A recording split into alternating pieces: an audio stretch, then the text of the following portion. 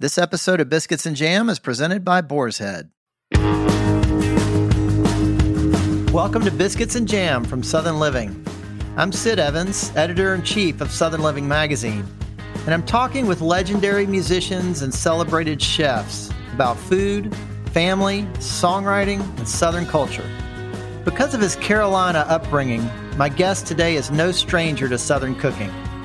But in moving to Nashville recently, he admits he still wasn't prepared for authentic hot chicken.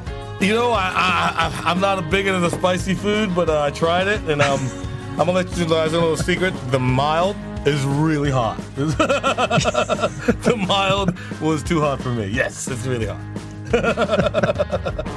Darius Rucker is that rare entertainer who has landed two trailblazing careers in one lifetime. His band Hootie and the Blowfish topped the charts throughout the mid-90s with hits like Let Her Cry, Only Want to Be With You, and Hold My Hand. And their debut album, Cracked Rear View, has sold over 14 million copies, making it one of the 20 biggest albums of all time. Then, starting in 2009, his presence as a country star exploded as he became only the second black artist to ever win a CMA award, and the first black artist to reach number one on Billboard's country charts in a quarter century. On today's program, Darius tells me about the hometown charms of Charleston, South Carolina. You know, Charleston's such a laid-back, cool city, and you know, not to take ourselves too seriously. We're that city that, you know, you're at a stoplight, you don't go to the green light, nobody blows the horn because everybody behind you figure, well, he'll go next time. You know, I love that attitude, and I love spending the rest of my life in a town that I think is the best city in the country, in the world. Plus, his love for okra soup, how he broke new ground in country music, and much more this week on Biscuits and Jam. Darius Rucker, welcome to Biscuits and Jam. Thank you, man. Thanks for having me. So, Darius, you were born in Charleston, South Carolina. I actually lived there for about 4 years. I'm wondering if you can kind of take me back to the house that you grew up in. Oh, goodness. My sister still lives in it. It's a little, very small 3-bedroom house in a neighborhood, you know, one of the cookie cutter neighborhoods. A lot of the houses were exactly the same. And it was very small. I mean, I couldn't even tell you how many square feet it was. When I was really young, it was me and my grandma and my 4 siblings and my mom. You know, we didn't have much, but I didn't really realize it until I got older, you know. I just didn't think about it. I was very happy with my life, with the way life was, so I didn't really think about, you know, the way we grew up. But it was a very, very typical poor Southern black upbringing. So who was the cook in the family? My mom and my grandma both, and even my sisters when they got older. You know, cooking was I wouldn't say a prerequisite, but everybody cooked. Everybody in the house learned how to do something just because cooking was such an integral part of the day. So what did mealtime look like? I mean, was it a little chaotic, or was it a moment of peace? No, mealtime for us, except for holidays, we weren't much into everybody has to sit at the table. Mealtimes were very hectic for us with that many people in the house. You know, my aunt lived around the corner with her 4 kids, and so, you know, we ate a lot together. And so, yeah, it was pretty hectic. Were there some favorite meals that you always look forward to? Yeah, you know, my favorite meal was always okra soup. It was this okra thing that was made with tomatoes and a bunch of vegetables and some ham hocks and all that stuff, that Southern stuff. It's still my favorite meal. My sisters make it for me every now and then. I love it. Well, it actually sounds like it's kind of good for you, you know, for a little kid to like that is a good thing. I mean, the funny thing is it really was good for you. But, you know, back then it was all about taste, you know. I mean, collard greens, you know, one of my favorites. You know, the homemade macaroni and cheese, the way we make it in the house, you know, baking it and everything was such a important part. But food was huge in my life. You know, it was just such a big important part with the family dynamic. Well, it's kind of how you connect with people, right? Absolutely, always. So, Darius, did any of that cooking rub off on you? I could cook a little. You know, I cook a mean spaghetti, and I can make a pretty good chicken pot pie, and I wish I could make okra soup. I haven't tried it yet. So you were talking about the holidays. what did the holidays look like for you guys? Oh, my mom had two sisters, and they had a lot of kids. There was, maybe 16 of us kids at the time, and holidays we were always together. It was a family reunion every holiday. All the cousins were close. We might as well have been brothers and sisters. We were that close. So it was really big, and the food was crazy. All week, Thanksgiving week, starting on Monday, the food's just amazing because people are starting to show up, and I love it. The Southern cooking, and I just, for me, there's nothing like holidays down south because of the food. And was it everybody was bringing a dish? Yeah, everybody's bringing a dish, or we were lucky because, we just made do at the house. It wasn't like anybody was staying at a hotel or anything. People were just sleeping on couches and floors, and we were all going to stay in the same place. And so, it was not so much bringing a dish, it was just getting up and making your dish. You had to get your time in the kitchen because somebody else was going to need their time too. So you got up and, they got up and did what they needed to do and got everything ready. Now, was there a lot of singing around the holiday time? There was always music playing on the stereo, and so, we were a pretty musical family. So we'd sit around and sing and laugh, and play cards or do whatever we do. Whatever you're doing to entertain yourselves, and just have a really good time. It was singing and laughing was what was always around in our family, always. Darius, did you grow up going to church a lot? Yeah, big time. I was scared to sing in church because everybody was so good. That really inspired me. That really, listening to people sing like that, listening to people be moved like that, it really had, I think, influenced me a lot with what I do with my music. Were there early songs or early artists that really kind of lit a fire in you? Oh, yeah. The reason I'm sitting here talking to you right now is Al Green. Al Green, for me, made me want to sing. As a young 4 or 5-year-old kid in 71, 70, 72, Al Green's coming out with these records that are just stupid, crazy, great. I remember going through puberty and singing Al one day, and I couldn't hit the high note, and I started crying because I realized that I wasn't going to be able to sing Al Green songs anymore. That was pretty, that really depressed me. So were you encouraged by your mom or your family to sing as a kid, or was that not something that came until later? No, my mom always encouraged me to sing. My mom was a great singer.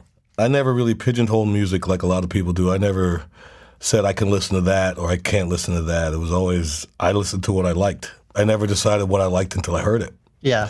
And growing up, where I grew up, it was times, even from family members, where, you get a lot of grief because, why you listen to that white boy music? I've heard that, as a kid, I heard that a million times. And my mom would always take up for me, always tell him to leave me alone, don't bother him, let him listen to what he wants to listen to. And, it all paid off in the end, I think. And your mom was pretty busy, right? She was a nurse at the Medical University of South Carolina. Yeah, she worked really hard. You're trying to feed 5, 6 kids, working doubles and stuff like that. She worked really hard, but she was a great mom. She was always there for us. She was, when she came home, no matter how tired she was, if she wanted some time or attention, she was always there to give it to you.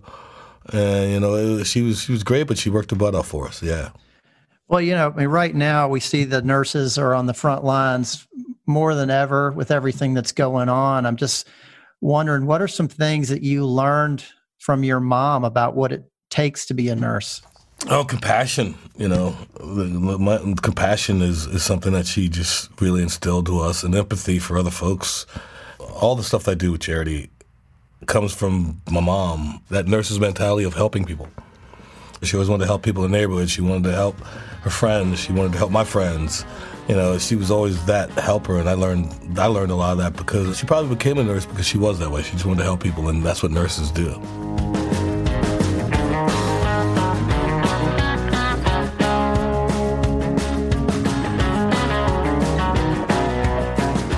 So, Darius, you went off to University of South Carolina.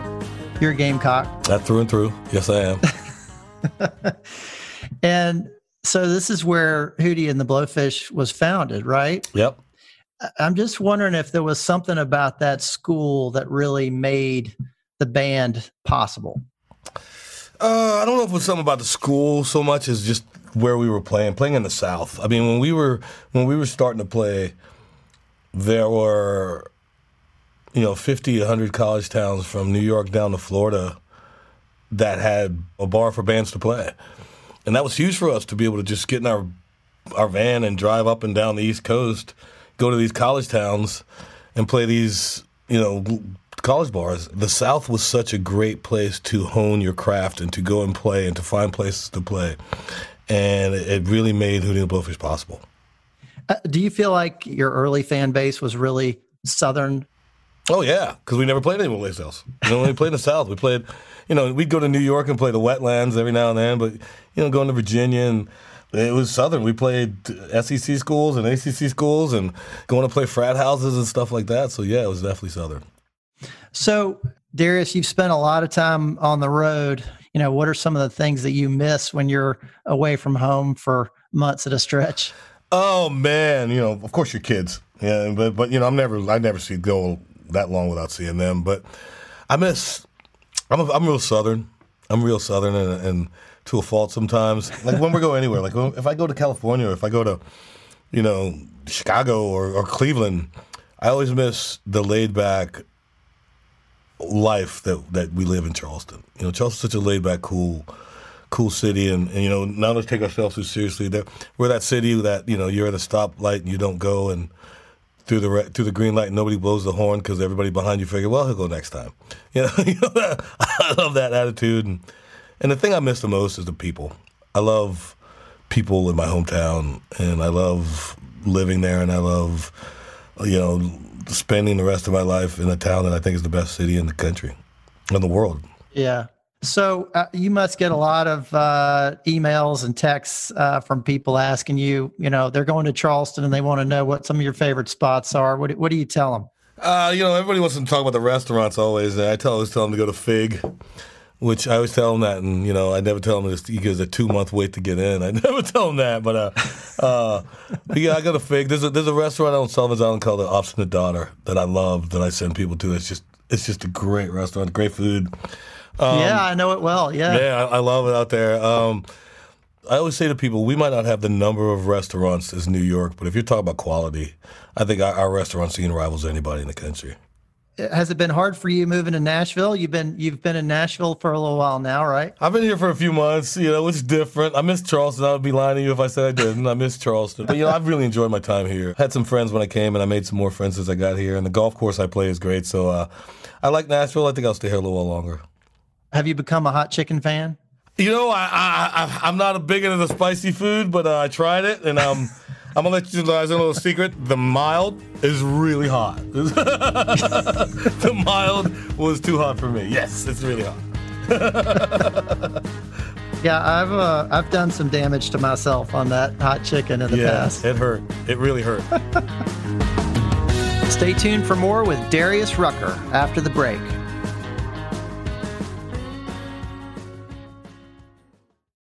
This episode of Biscuits and Jam from Southern Living is presented by Boar's Head, introducing Sweet Bee's Honey Barbecue Glazed Chicken, a new classic flavor available only from Boar's Head that brings the celebrated traditions, signature flavors, and iconic taste of sweet honey barbecue to your local deli. Inspired by famous barbecue joints and the aficionados who know the reward is worth the wait, comes an authentic experience that can only be from Boar's Head. Made with premium ingredients, this slow-roasted chicken is delightfully sweet with notes of honey and perfectly balanced with savory hints of hickory smoke. Honey drizzled and barbecue sizzled. Ask for freshly sliced Sweet Bee's Honey Barbecue Chicken during your next visit to the deli counter. Boar's Head. Compromise elsewhere. Welcome back to Biscuits and Jam from Southern Living. I'm Sid Evans, and we're talking with Darius Rucker.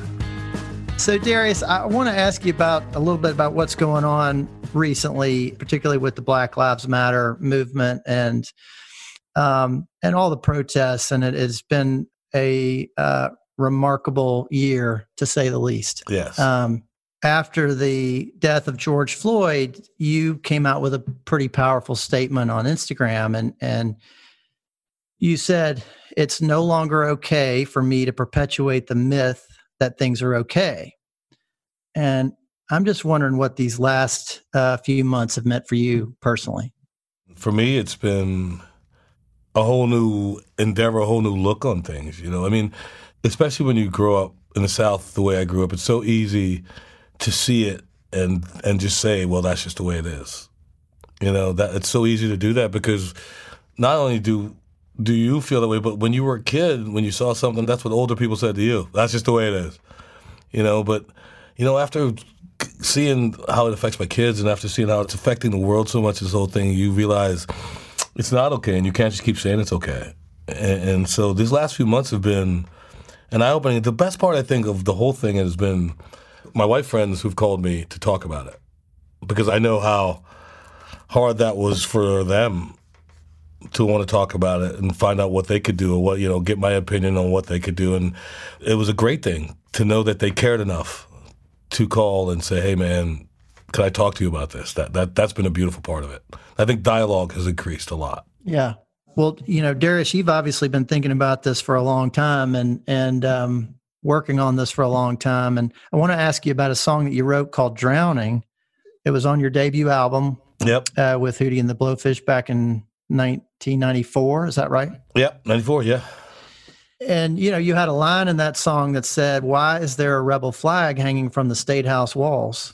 Yeah. And this was 20 years before that flag was removed.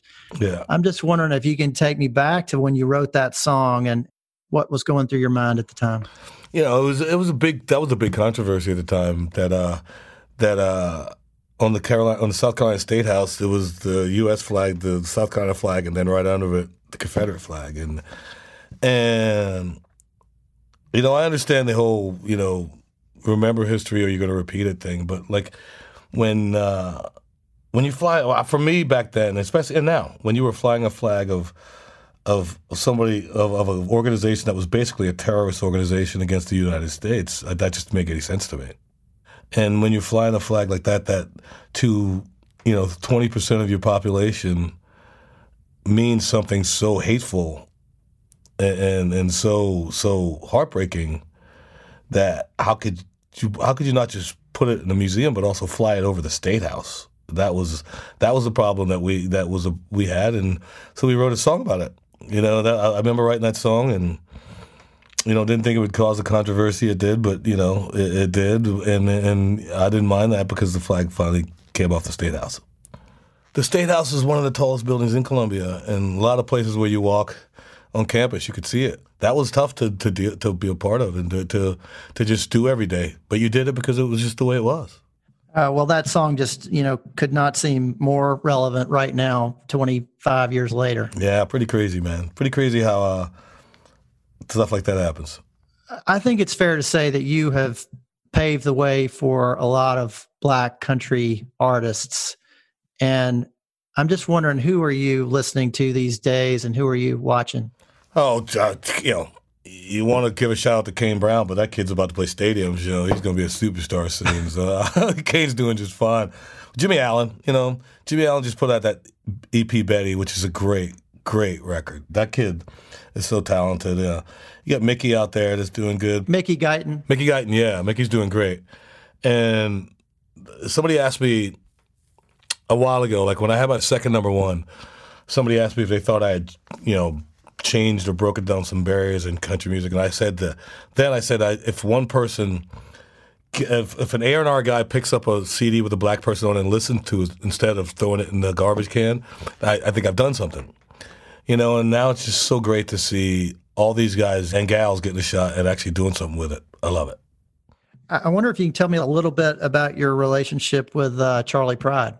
Oh, goodness. Charlie and I are friends. We're good friends. Don't get to see each other as much as I think we'd like to, but when we see each other, it's a nonstop conversation. The one thing I truly love when we get together, we try to always have a moment where we could just sit down, me and him, because you feel bad if other people in the room because we're just not talking to him. And you feel bad, you know. But he's an amazing man. He's an amazing human being. I call him right now, and I'll ask his advice, and he'll give it to me straight, whether I like it or not, and I love that. He's a great man. That's great to be able to make that phone call when you need to. Oh, yeah, it really is. So, Darius, lately you've been real involved with the National Museum of African American Music in downtown Nashville. Mm-hmm. What has that project meant to you, and what do you think it will mean to visitors? I think it's going to be a great place for people who love music to come experience the side of music that comes from African Americans. We're represented in most music museums just because, some African Americans played everything. Charlie and the country music, Jimi Hendrix and the guys in the Rock and Roll Hall of Fame. But it's like this one is a testament to the struggles that African Americans have made to make it music. And I love being a part of that, and I'm really excited for it. Well, it's opening soon, and I'm excited to see it myself, and I know a lot of other people are too. Yeah, it's going to be great. It's going to be another reason for people to come to Nashville. Like they need another one, but it's going to be another reason. You know what I mean? I want to talk about your new single. You've got a new single out called "Beers and Sunshine," which you recorded in the middle of this pandemic. I love the line, "The only BS I need is beers and sunshine." That's the line everybody's talking about. I remember when we wrote that line, I was like, I don't think we could say that on the radio, but we could. And we were writing that song right in the middle of the real lockdown. And, no one could go anywhere or anything. And we were just all really talking about how you turn on the TV and there's so much crap on, from both sides. And we just got tired of that. And so that line right there, "The only BS I need is beer and sunshine," that definitely summed up how we were all feeling right then. Everybody's down in a world gone crazy. Don't know how to fix it, but I think maybe turn on the good times, turn off the TV. Yeah, the only BS I need is beers and sunshine. What's it like for you getting back with Hootie and the Blowfish? I mean, you guys had a big album and a tour last year. Has the dynamic changed since you guys have gotten back together? It's still basically the same. We still fall in that rut that we used to get, but the dynamic has changed. Everybody's grown up so much. I think the big difference is we hadn't played music together in 12 years when we did that. That was easily the longest we had all gone since we met each other of not playing music together. And so it was a little weird at first, but once we got back into it, we fell right back into the same old thing, having a great time. People have a real emotional connection, I think, with a lot of the lyrics that you've written over the years. I'm wondering if there's one song that has really resonated the most for you, or the one that you kind of hear about the most from some of your fans. Oh, goodness. Let Her Cry, even all these years later, is still the song that people talk about. Even, people that know me as a country singer and then go back and discover Hootie, Let Her Cry is a song that everybody will talk about. I don't know, that still may be the best song I ever wrote. Would you mind singing just a line or two from it? Let her cry, tears fall down like rain. Let her sing, it eases all her pain. I'm trying to remember it. I play it every night. Saying, "Let her cry. If the tears fall down like rain, let her sing. If it eases all her pain, let her." Well, Darius, what are you looking forward to the most when we get on the other side of this? I'm looking forward to playing shows again, man. Just playing big, huge, packed out shows. And I'm looking forward to going to sporting events. Those are the two things I'm ready for. I'm guessing you've gotten in some golf. I know that you're a big golfer, so maybe your golf game hasn't suffered that much. Definitely has not suffered. That's the one thing that's gotten better over this, for sure. Well, Darius Rucker, thank you so much for being on Biscuits and Jam. Thank you for having me, man. You guys take care. Thanks for listening to my conversation with Darius Rucker. You can find his new single, Beers and Sunshine, as well as the latest album from Hootie and the Blowfish called Imperfect Circle, wherever you get music. Southern Living is based in Birmingham, Alabama, and this podcast was produced and edited in Nashville, Tennessee. If you like what you hear, please consider leaving us a review on Apple Podcasts or telling your friends about the program. You can find us online at southernliving.com and subscribe to our print publication by searching for Southern Living at www.magazine.store. Biscuits and Jam is produced by Heather Morgan-Schott, Chrissy Tiglius, and me, Sid Evans, for Southern Living. Thanks also to Erica Wong, Ann Kane, Jim Hankey, Eliza Lambert, and Rachel King at Pod People. Make sure to be here next week for more Biscuits and Jam.